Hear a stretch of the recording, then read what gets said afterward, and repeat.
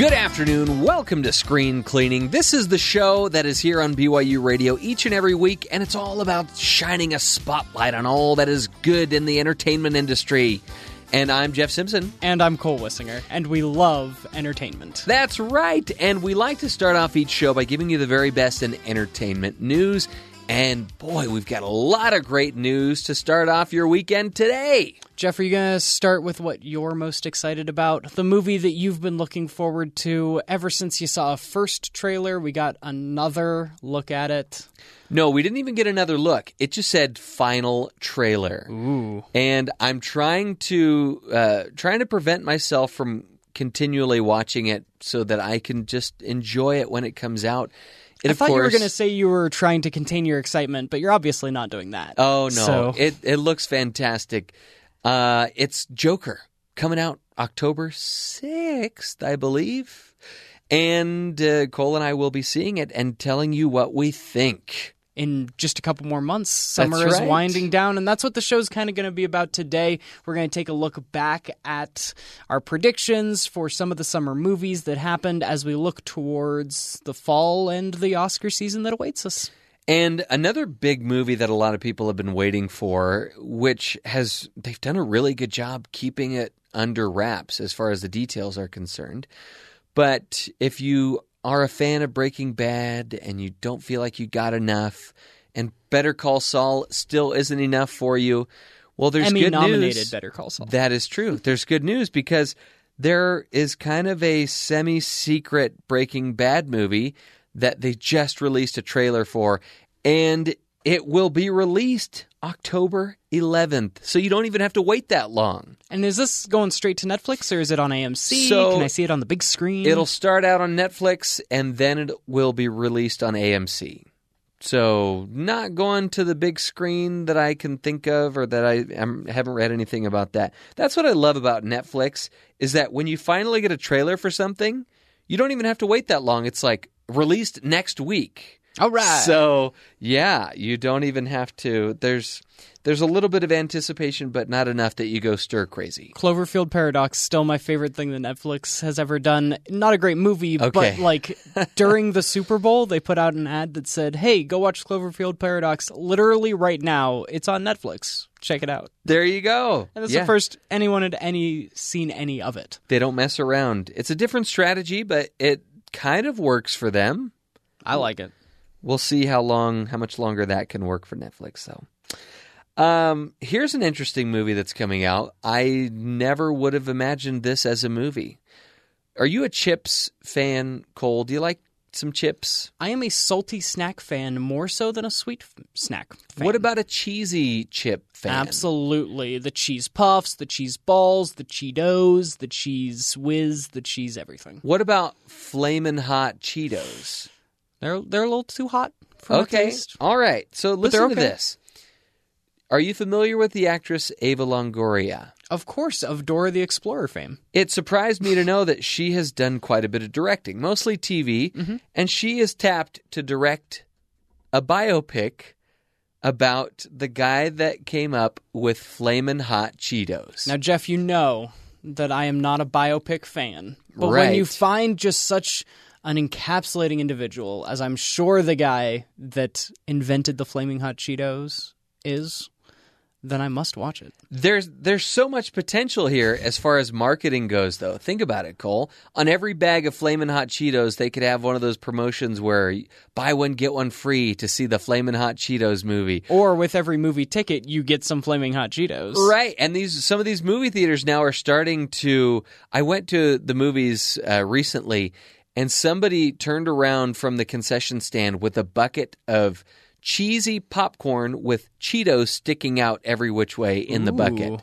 So there are endless possibilities here. Jeff, that sounds like a great idea. The next time we go to the movies, we need to get that so you can eat the popcorn and I can just eat the Cheetos. I wouldn't. I'm not a big cheese popcorn fan. Okay. Well, I'm just not a popcorn fan. Okay. I was thinking I could get some Cheetos and you could still have your bucket. If you drowned it in enough butter, then I might be able to swallow it. This sounds like a worse and worse idea the more we talk about it, because I don't want butter on my Cheetos. Okay. Well, let's call the whole thing off, which is from a musical. And speaking of musicals and Richard Linklater, because just a couple weeks ago you saw Where'd You Go, Bernadette, directed by Richard Linklater. A few years back, he directed a film called Boyhood. Nominated for plenty of Oscars, it was innovative, and got a lot of fame for taking 12 years to make. Now, It's the one that got a lot of fame, but his Before series was also done over the course of time. Filmed one movie in the 90s, then with the same two characters and two actors came back years later, and then did a third one as well. And let's get back to the original musical reference, because he's going to be directing a musical next. And he's just going off the rails, Cole, because he's going to take 20 years to direct this musical. The sequel's always got to be bigger and better. Right. And the musical in question is Merrily We Roll Along. Blumhouse has their hands on this movie. Sure. Yeah. I'm guessing it's because a 20-year commitment is probably daring and gutsy, and there probably aren't a ton of film houses that or production companies that want to commit to that.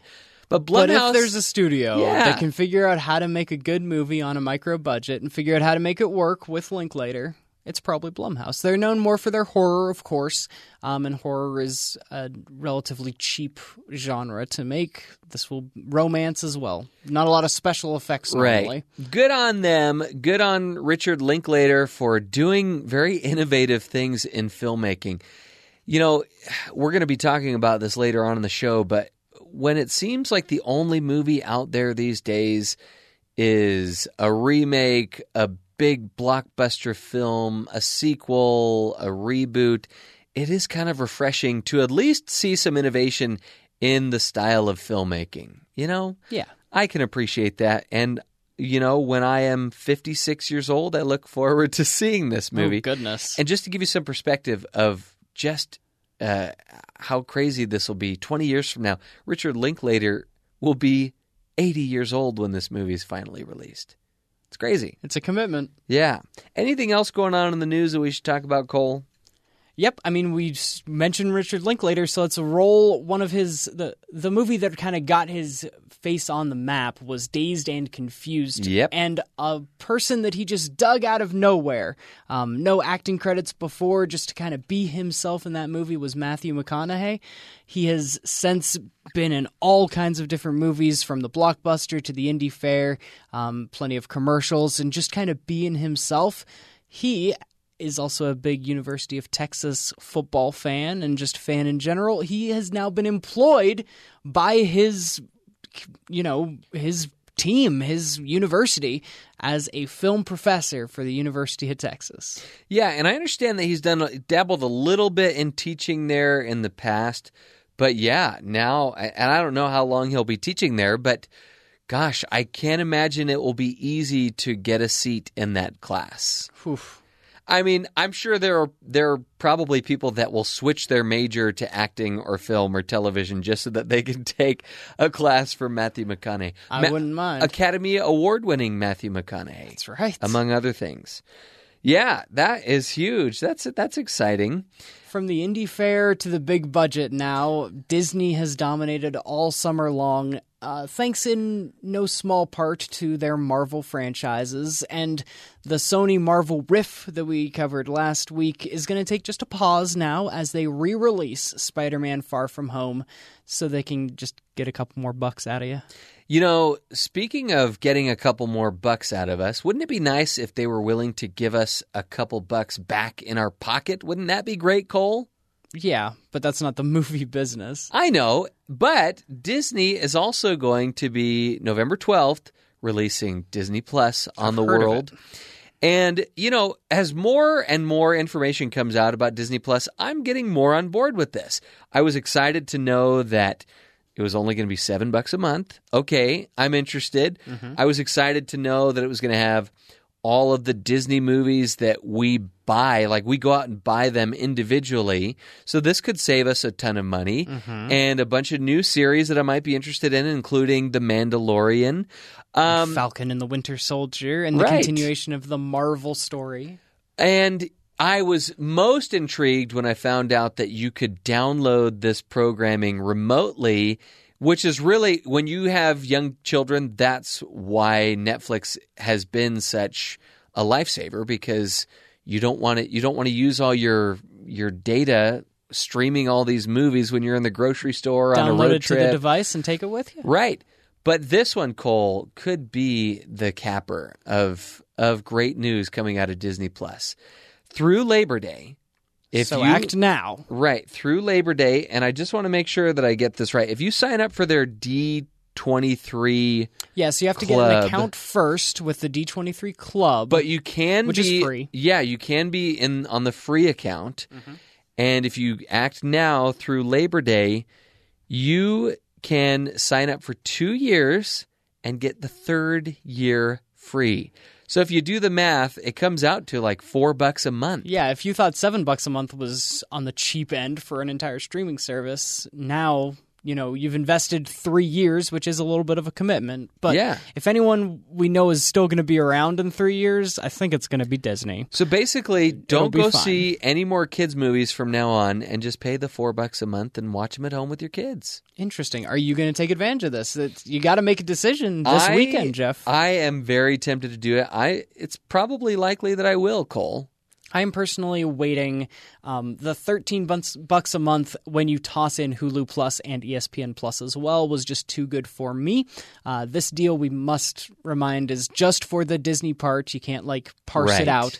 And so I'm just going to wait for them all to be packaged together and do that. But if you're just the parent with some small kids and Disney's what you're going for, this might be the way to go.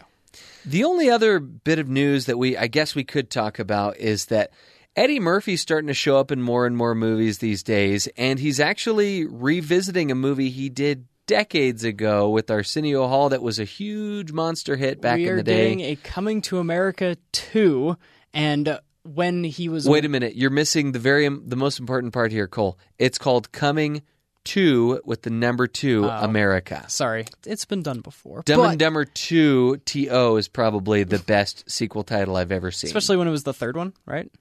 Yeah. Although I do like, I believe Disney Plus has a series coming out called High School Musical. The Musical, the series. Oh, yeah. Very clever. I'll be watching that as well once I get my Disney Plus and ESPN Plus and Hulu Plus and the World Plus. But in Coming to America, it's going to bring back Louis Anderson, one of the stars from the first, he was in the first one. And when he was walking off the set, he said, this movie is going to make $1 billion.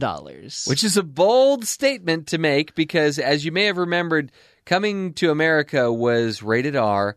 There's never been an R-rated billion-dollar movie yet. And certainly not just a funny comedy. I'm sure it'll be good. It might be even really good, but $1 billion is a little much. And Jeff and I know that because we've been monitoring the box office all summer long. We know what it takes to be $1 billion movie, and apparently it takes a little bit of that Disney magic. When we return, we are going to see where everything landed, who came out ahead, and who's going to be buying pizza or who's going to be buying movie theater popcorn. That's up next on Screen Cleaning.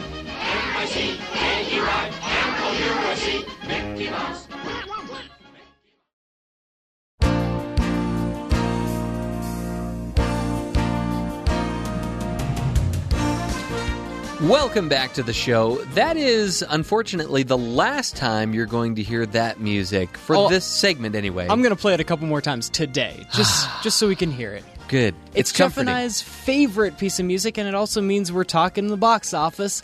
This has been reserved kind of for the end of the show each week during the summer, but today we're wrapping up the whole summer and putting a bow on top. Cole and I made some crazy predictions, and now we've got to see who was right and who owes the other person some food. Yeah, let's lay out the stakes first then, Jeff. When we go to the movie theaters, we each have our personal favorite snacks to eat while watching movies. Jeff's is popcorn. It seems unnatural, maybe even a little inhuman for me to not have popcorn at the movie theaters. Something I've kind of had to get used to when I go see movies with you. But what I've definitely gotten used to in a good way is the theaters out here in Utah that give me a whole pizza before I watch the movie. Mm. And so that's my go-to theater snack now. Okay, so one of us is going to owe the other our favorite movie snack. That's right. At the end of this block, or at the end of this segment in the show, we're going to find out who it is. So let's start off by talking about the movies that we thought would be in the top 10, but ultimately were not. Yep. So for me, I thought, that this franchise had a pretty good track record. So I thought, and there's a kind of a reboot feeling to it, although it ended up not being a reboot because it had a lot of the same actors in it. Dark Phoenix, I thought for sure would be in the top 10. Not even close. Not even close. I think it was number 15 of the summer. Made only $65 million.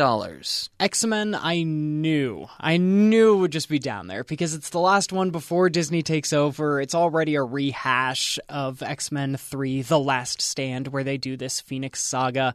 I was staying far away from that being in my top 10. I'm proud of that prediction. I'm even more proud of one that I was also wrong on, but I thought Rocket Man would make the top 10, and I was so close. It just was outside at number 11, a movie that we will talk about when we get into the top 10. Just passed it up at the end of the summer here, but for so long it seemed like I would have Rocket Man. And what was the other film you thought was going to be in the top 10, Cole? It's one that you thought would be there too, Jeffrey, and it's another franchise that we thought was pretty good. It has star power with it, with Chris Hemsworth and Tessa Thompson, and of course, it's the disappointment of the summer that was Men in Black International. Again, not even really close. It only made $79 million. Didn't cross that all-important this summer $100 million mark because, as we broach into the top 10 now, these are all $100 million grossers where everything 11 and down made less. It's a very clean-cut line this year. Yeah, I'm really surprised that Men in Black International did not make more money. I mean, it was probably a forgettable movie, I'll grant you that, but it was fun while you were watching it, and it was certainly better than some of the other movies that did crack the top 10. If it had been just a Men in Black 4 starring Will Smith, do you think it would have made a little bit more? Yes, I absolutely do. And I think I agree with you because another Will Smith movie is going to be in this top 10. It's a little high, though, on the list, and we're going to start at the bottom, going up. Okay, Cole, I'm excited to see who comes out on top of this one. And we should mention how we're going to score this whole thing. If you predict the movie to be in the correct position, 1 through 10, you get 3 points. Okay. If you are 1 off, you get 2 points, and 2 off, you get 1 point. That can be a little confusing, so let's use an example. Number 10 was Godzilla, King of the Monsters. Yes, thank you for saying it like that, too. A movie that before the summer happened, I thought would be the 10th best movie of the summer. I was perfect. I get 3 points. Well, I mean, let's be careful about the word perfect, Cole. You guessed correctly, we'll just say. I've guessed 1 out of 1 correctly so far that we've talked about. Okay, and so you get 3 points, and looks like I'm going to get 2 points because I put Godzilla at number 9, and I put X-Men, Dark Phoenix, whatever it's called, at number 10, which wasn't even in the top 10. You don't get any points for that one. But I do get 2 points, right? Yeah, we are all winners here in this room, though, for Godzilla, because a lot of the other lists I saw, we're not the only folks in the media world that predicted the box office. Many other people were a little higher on Godzilla than we were, but we came out correct. And by the way, you saw Godzilla, King of the Monsters. What did you think of it? It was okay. I mean, I liked the first Godzilla a little bit better. Matthew Broderick? Directed by Gareth Edwards, the 2014 Godzilla. The Matthew Broderick 1998 is not exactly a Godzilla movie for any reason at all. This has Godzilla in it. He does fight Ghidorah. It gets all the monsters that we love. But in the end, the story and the plot and some things that I really do enjoy about movies just was not there, and the action wasn't quite enough for me to love it. Okay. So in the number 9 spot is one of the upsetters. We have a film, and I want to highlight the fact that this is the only film on this list of top 10 summer movies that is an original script. not based on a book, not based on a movie previously made. It's not a reboot, a sequel, a prequel. It is an original movie, and it is the Quentin Tarantino movie, his 9th movie, Once Upon a Time in Hollywood, made $125 million. A movie that neither of us thought would be here. It came out of nowhere and spoiled our list. Well, I think the problem for me was it just came out so late in the summer that I totally forgot about it, you know? The movie I thought would be in the top 10 that wasn't Rocket Man that I already mentioned, I thought it would be here at number 9. It was the only original movie on my list that I predicted, and it was right there until Once Upon a Time in Hollywood came up and knocked it out. And really, the Tarantino brand is almost a franchise among itself. Like, This isn't... It is an original movie, and I give credit for him for coming up with another movie, but it's got the Tarantino name for it. That's how it made some money. And maybe you and I didn't think it would make very much money because his last movie did not make very much money, Hateful Eight.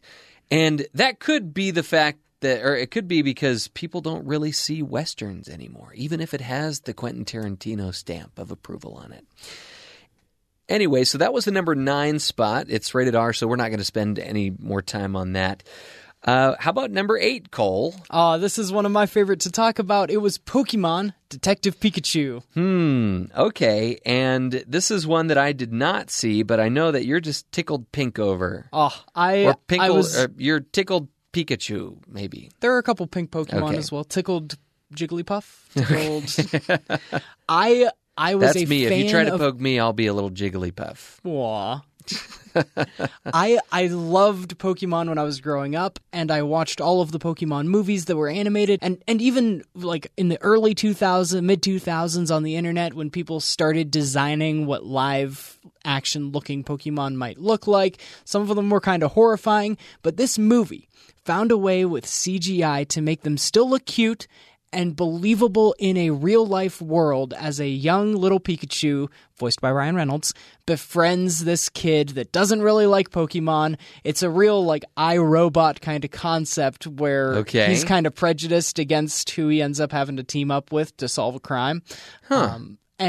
And I love their dynamic. I love Ryan Reynolds no matter what he's doing, and his voice is the best part when he does voiceover for either this or the voice that comes out of his suit in Deadpool or whatever it happens to be. Ryan Reynolds is always entertaining, and it touched my little nostalgia buttons, and I enjoyed it. Now, where did you place Pokemon on your list? Same place as you did, Jeff. We were unified in thinking this would be the 6th best movie of the summer. Dang. A little higher than it ended up being, but we each get 1 point. Okay, so far you have 5 points. 4 points, and I'll take 5 if you want. I've got 3 points. Yeah. Okay, so I'm not in too bad shape. I'm just 1 behind you right now. Okay, so number 7 on the list is another franchise movie, and it is Fast and Furious presents Hobbs and Shaw. The 9th of these Fast and Furious movies that we've gotten. Right. And I'm excited because I actually put this one at number 7 on my list. So I get 3, right? 3 points 3 for points? Jeff. Yes! Taking the lead. Yes! Okay. So that means that I've got... Help me do the math here, Cole. I've got... You have 6 points. 6 points. I thought this would be more in line with the other Fast and Furiouses. I overestimated how it would do. I thought it would be number 4. I get 0 points. Yes! Jeff's in the lead. 6-4. Oh boy, I can smell that movie theater popcorn already. But Jeff, I saw this movie. Okay. And I still think it should have done a little bit better. It is the most crowd-pleasing movie I have ever seen. Anyone that gets into these Fast and Furious movies, they just sit back and give you exactly what you want. You want quipping between The Rock and Jason Statham? It never stops. You want ridiculous action that defies the laws of physics? It is all over the place. You want a Samoan dance in the middle of your movie before they go and fight guys with guns with spears? You got that too. It is just chock full of stuff. And I thought it would do a little better at the box office. Okay, well, it still sounds like an entertaining movie and one that maybe I ought to go see. But do I need to have seen all other 8 movies before I see it. No. This is truly a standalone story featuring 2 characters that just happen to be in the other movies. Okay. You just need to know when Dame Helen Mirren shows up in this movie, she's playing Jason Statham's mom. Well, I'm always looking for an excuse to just sit in a dark room and eat buttered movie theater popcorn. And you might get your chance. I might get my chance. I might be eating it for free, which makes it taste even better, by the way, I might add. Okay, so number 6 is a film that I have seen and I cannot unsee. It is a film called... I've been so excited about the movies that I saw and you haven't, and now we've moved on to Secret Life of Pets 2. I had higher hopes for it, even though I did not like the first film, because Harrison Ford was in it, and everything that they showed of his from the trailers I thought was pretty funny and clever, and right in keeping with this resurgence of Harrison Ford roles that we're seeing in these movies like Secret Life of Pets 2 and Anchorman, where he's kind of just giving in to this old grumpy persona that I guess he's kind of being known for at this point. We need a Grumpy Old Men 2 starring Harrison Ford then. Right. This movie's it doesn't really work as a movie. It's more of just like a bunch of sketches thrown together. So it really is what the trailers made it out to be, these little vignettes of pets. It's a bunch of vignettes. It doesn't work as a movie, but I guess kids will like it. My 2-year-old that I took to see it couldn't really sit still for the whole thing, so didn't work for him either. So somewhere between 2 and 36 years old, you'll find somebody that likes it. Gotcha. At least $157 million worth of people went to see it. It ends up at number 6, as we said. I thought it would be 5. I get 2 points. You thought it would be 4. And only 1 point, but you're still in the lead, Jeff. Okay. I just thought it would make, based on how much money the first movie made, I thought it was going to be a monster hit. Normally make more money. Right. Yeah. And I was way off. So I don't know what did it. I don't know if it was Louis C.K. not being in the movie. That can't be it. So I'm not sure what happened. I think it's just been a while since we had the first one. They had great marketing for it. I just don't get it. I don't know, Cole. So, yeah. Okay. So now I'm still ahead of you, right? Yes. Okay. By 1 point. So neither of us are going to exactly jump ahead with this next one either. Because neither of us, I don't know what we were thinking, neither of us thought that John Wick Chapter 3 Parabellum would crack the top 10. We knew it existed, and we knew that the other 2 movies had done well enough to warrant a third movie. But yeah, number 5. And John Wick Chapter 3 made $170 million domestically. That is huge, especially for an R-rated film. And huge enough that they're going to be making a Chapter 4, who knows what that one's going to be called. And you mentioned the rating, and here on Screen Cleaning, we do try to keep things family-friendly and focused on what you can enjoy on the screens with everyone in the family. But also the box office normally keeps track of this, too. Our interests aligned for a second where it was 2 R-rated movies that surprised us by being so popular this summer, because normally we like to talk about the family-friendly, but also it's normally the family-friendly that makes the most money. Not the case here. Not the case this year. Right. So I am excited about this number 4 pick because I think, Cole, this could be the nail in the coffin for you. I can smell that movie theater popcorn right now.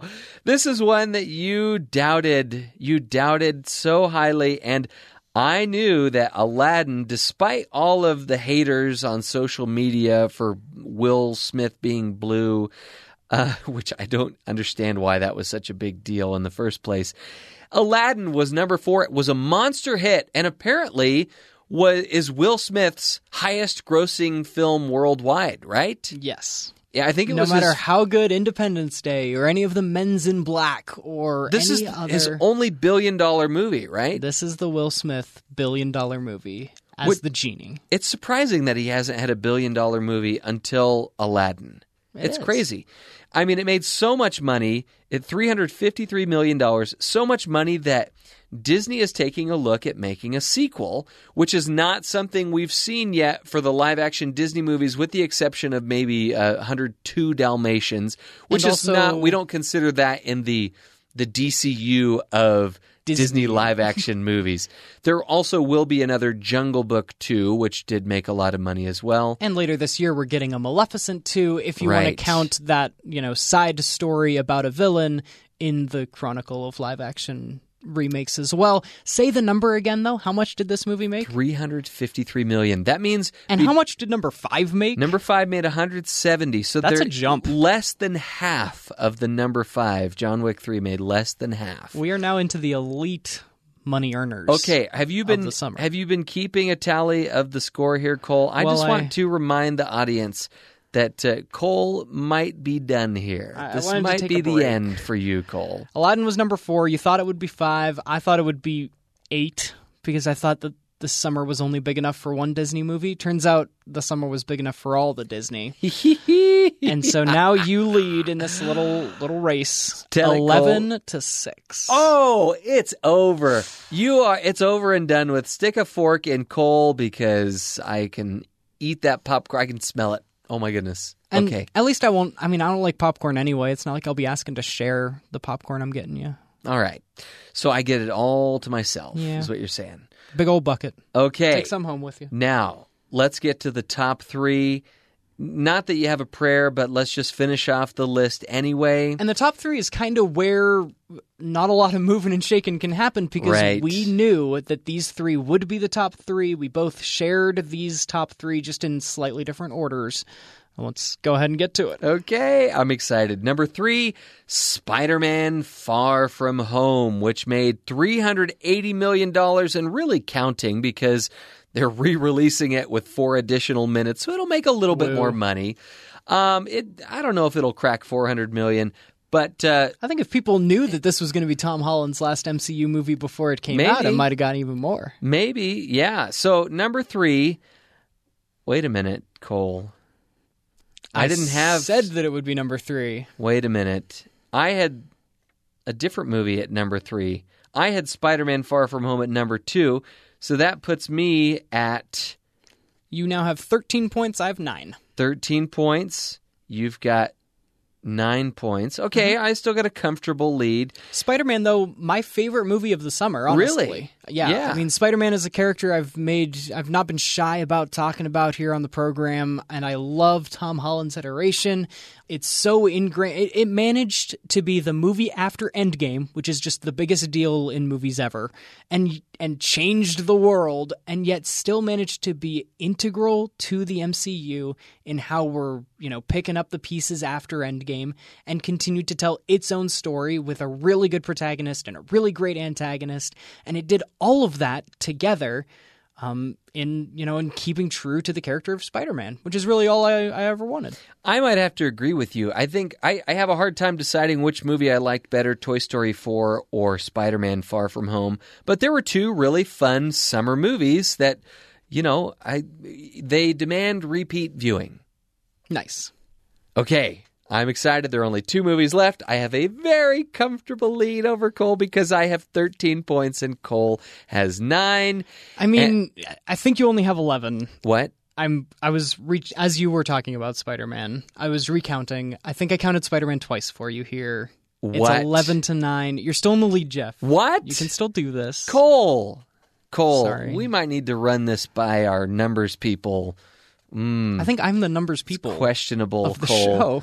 All right, so apparently I don't have that big of a lead. 13-11? Yes. No, 11-9.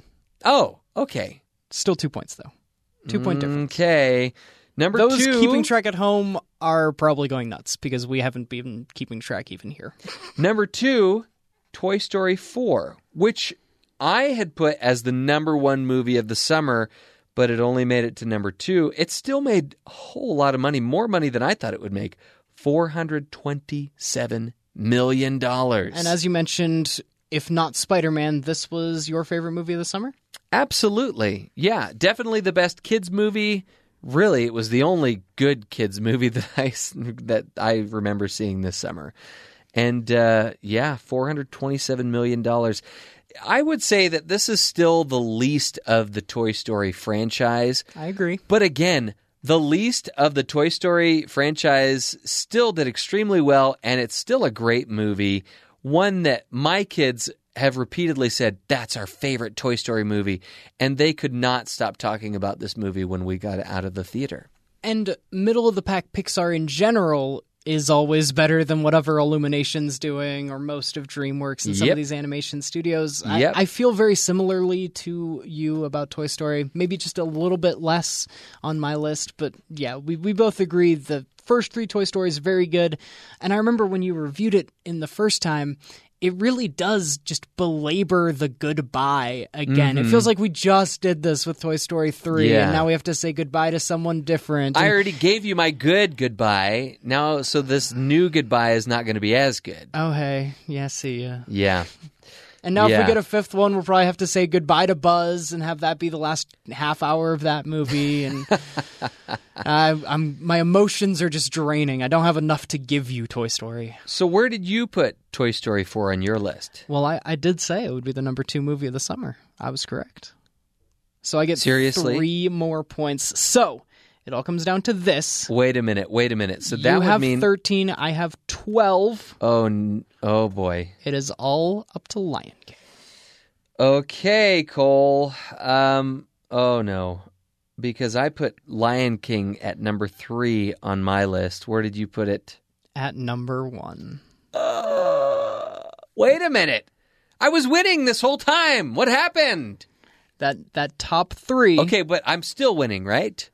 I get 3 points for Lion King, bringing my total to 15. And you get 1 for Lion King, bringing your total to 14. In the end, I came out victorious. Oh my goodness. 15 to 14. You're telling me there was 1 point that separated our lists. Just one little movie here or there, one shift. Oh man. I think this is a win for both of us. Curse you, Lion King. As Hulk once said, I see this as an absolute win. We both did a really good job on our lists, Jeff. No. Oh, so I'm going to have to buy my own movie theater popcorn is what you're saying. And a pizza. Oh boy. For me. Well, I guess congratulations are in order, Cole. You had 4 movies that you guessed on the nose. That's amazing. Including all 3 of the top 3. Really, wow. That top 3, we both knew they would be the top 3. Lion King, Toy Story 4, and Spider-Man, whichever order it was in, we knew that would be your upper crust of movies this summer. It ended up being so, and it was just the difference of me getting those 3 in exactly the right order. Are you purposely putting in like pizza puns to rub it in my face? You said upper crust. Yeah. I mean, if I was, it'd be really cheesy, so I would avoid that. Whoa. At all costs. Cole, come on now. You know what you can do with your pizza and your crust? You can stuff it. I think we've really gotten to the meat of the matter, the meat lover of the matter. All right, I think of this summer movie. It's these top 3. I'm walk out of the room. I still haven't seen Lion King. I don't know if it was worthy of getting that top spot that I thought it would. Then. Anyway, good for you, Cole. I congratulate you. I guess the silver lining is that I get to maybe have a slice of the pizza, maybe? Oh, of course. Oh, good. And we're going to the movies together, as we often do, Jeff. It's always a good time. Okay. Well, good for you, Cole. I congratulate you. And there's always next summer, right? That's right. Well, when we return, we're going to be sharing with you some of the lesser-known films of the summer that we hoped would have done better than they did, but that are still worth seeing, and some of them are even out in the movie theater still. So that's up next on Screen Cleaning.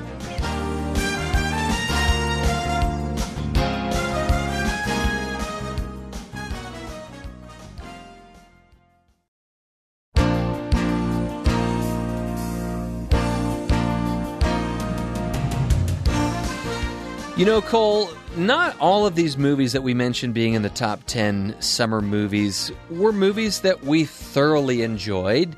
In fact, there are some movies that we wished would have been in the top 10 because they're really gems that more people should have seen, or at least movies that, you know, we thought had a chance of getting in the top 10, right? That's right. And we want to shine a spotlight on some outside the top 10, including, we just want to mention, we also gave a couple honorable mentions before the summer of what we thought could get close or what had an outside puncher's chance at getting into the top 10. I mentioned Annabelle Comes Home because I am the horror movie fan of the table here between me and Jeff, and I know that those movies do well. It's part of the Conjuring cinematic universe. We did already get La Llorona earlier this year. La Llorona. I was waiting for it. Okay. There's no good song, really, that goes with the third Annabelle movie, and it was just outside the top 10. It came in 13 behind Rocket Man and Men in Black, a couple other movies I thought would be in the top 10. So the top 11 that I thought would be were all in the top 13. It was just John Wick and the Tarantino one that cropped up on me. Okay. A movie that I can't picture any other movie trailer that I saw more often than the trailer for Yesterday. They marketed this movie so well and for so long that I was surprised it didn't make more money. However, it was made for $26 million, and Cole and I figured out that $10 million of that was to pay for all the Beatles songs that they featured in the movie. But it made $131 million worldwide, and overall, domestically, it was number 14. It made $72 million. It's still out in theaters. You can still see it. This was a thoroughly enjoyable movie, and I know a lot of people took issue with the fact that maybe the concept got squandered a little bit toward the end of the movie, but I would see it again for sure. And it helps that I'm a huge Beatles fan, and so the entire movie I was like, yes! And you're just astounded as the movie goes on and on through all these different songs, just how many great songs that they wrote. And it's so much fun to listen to all these songs once again on the big screen. There's another movie that came out right around the same time, similar kind of theme, also had an Indian actor in the lead role, Blinded by the Light. This was a movie that had a lot of marketing as well. This movie, it was crickets at the box office. For the Bruce Springsteen fans instead of the Beatles fans. Blinded I think by the Light. That makes sense that more Beatles fans showed up at the box office than the boss. Blinded by the Light did not do well at all. My wife and I did see it, and I asked her after the movie was over, what do you think? She's like, I didn't like it at all. Now, she was up front with me going into the movie. She said, I'm not a Springsteen fan. And I think I realized as the movie went on and on, I'm really not either. I wasn't really familiar with his music, and there wasn't really anything there to make me go out and buy any of his music. But it did make me think, man, I need to start listening to more music, because the character in this movie is just so influenced by his music and just music in general. And I think they try to instill on the audience what great power music can have on people. Nice. Loosely based on a true story. Yesterday, not loosely based on a true story. That exists in a world where what if the Beatles never happened, right? And they did. Right. Blinded by the Light ended up at 42 for the summer, which goes to show you that there were 42 movies released just in the past 4 months of summer. Actually, there were more, and one of my favorites of the whole summer was a little below it at 44. It only has brought in $7 million so far. Still in theaters, though. It's Linklater's Where'd You Go, Bernadette? Okay. That's one I need to see as well. I haven't seen it, haven't read the book. You talk about the power of music being the message of Blinded by the Light, and really the power of art and what an artist is the message of Where'd You Go, Bernadette? She was a very successful architect early in her career when she was younger. She fell in love and started a family, and she really loves her family, and she's very invested in her daughter's life, and she seems like a great parent, but there's just something been missing in her life when she stepped away from her art. She hasn't been giving it the time that it needs, and over the course of the movie, she falls in love over again with that artistic and creative process while bringing her family into it this time. They can all coexist together, all of those worlds, and it's a really great message and a really heartwarming and funny and greatly acted movie. I want to give Cole the opportunity to humble me a little more, because I had chosen kind of a dark horse movie that I did not put in the top 10, but I thought this movie's probably got a chance of doing quite well. Not so much a chance. And it didn't. While I said Annabelle Comes Home would be right outside, Jeff was talking about a movie called Brightburn, which is kind of the dark tale that what if Superman came down and had all these powers but was a bad guy? I mean, a very interesting concept, one that in our day and age you would think it would have done really well. People go for those types of concepts. It didn't. They didn't. It only made $17 million at the box office, 34th of the summer. Little outside the top 10, Jeff. Right. Just beyond your Where'd You Go, Bernadette, though, is one more movie that I have to mention. It's still in theaters. In fact, each and every week it seems like they're adding more screens to it. And it's one that you ought to check out. I will mention that the language is pretty strong in it for a PG-13. Most of the language comes from Shia LaBeouf. But it's just such a great story of friendship and inclusion and getting this message out that, you know what, let's not be limited by our limitations. Let's just go for our dreams and make them come true. This is The Peanut Butter Falcon, a movie that was difficult to finance because no major motion picture studio wanted to finance a movie that was about a Down syndrome man. Starring a Down syndrome man. And it's just a delightful movie about, like I said, friendship and the power of friendship. And Shia LaBeouf gives a great performance in this as well, as does Dakota Johnson. Thomas Hayden Church has a part in it, and even Bruce Dern has a small part in it as well. One that you should check out, The Peanut Butter Falcon, PG-13, still in theaters. And, great messages. I love the movies that come out of nowhere, right? That just kind of surprise. Because we all knew Disney would do well this summer, but things like Where'd You Go, Bernadette and Peanut Butter Falcon were below the radar.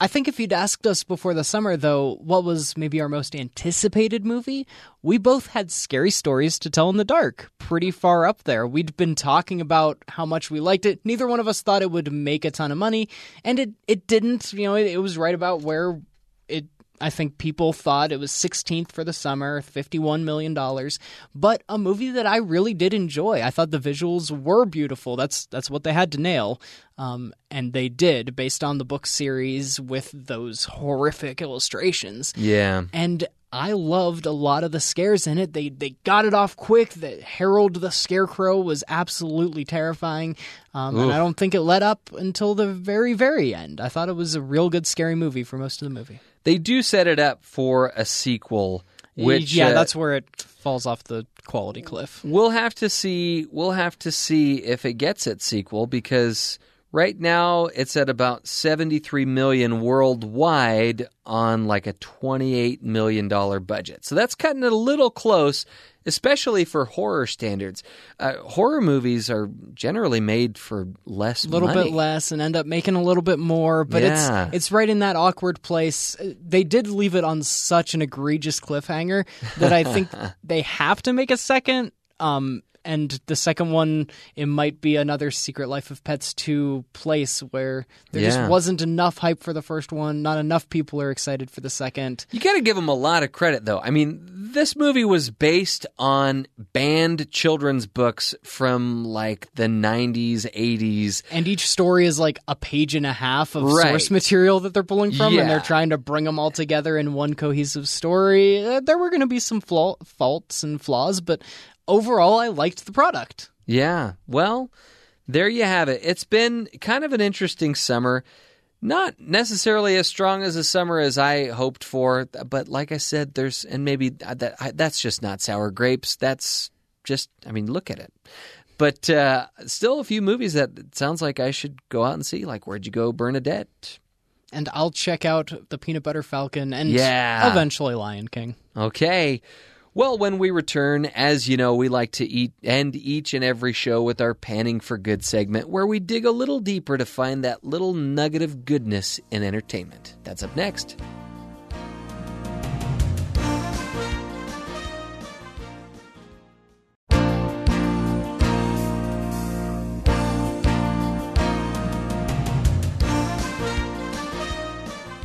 Well, as mentioned previously, we've had a fantastic summer at the movies.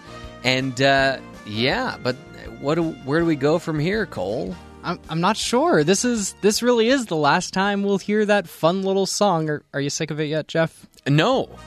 This can help me go to sleep even. I can go to sleep to this song. I love it. We'll bring it back next summer probably, but in the meantime, we got to figure out, we kind of had this system where every single time at the very end of the show, we keep you updated on the box office. Do we keep talking about the box office for the rest of the year? Do we start looking forward to the Oscars each week? Yeah, so we'll think up something to talk about and at the end of each show. But one way we end every single show here on Screen Cleaning is by panning for good. There's good in them there hills.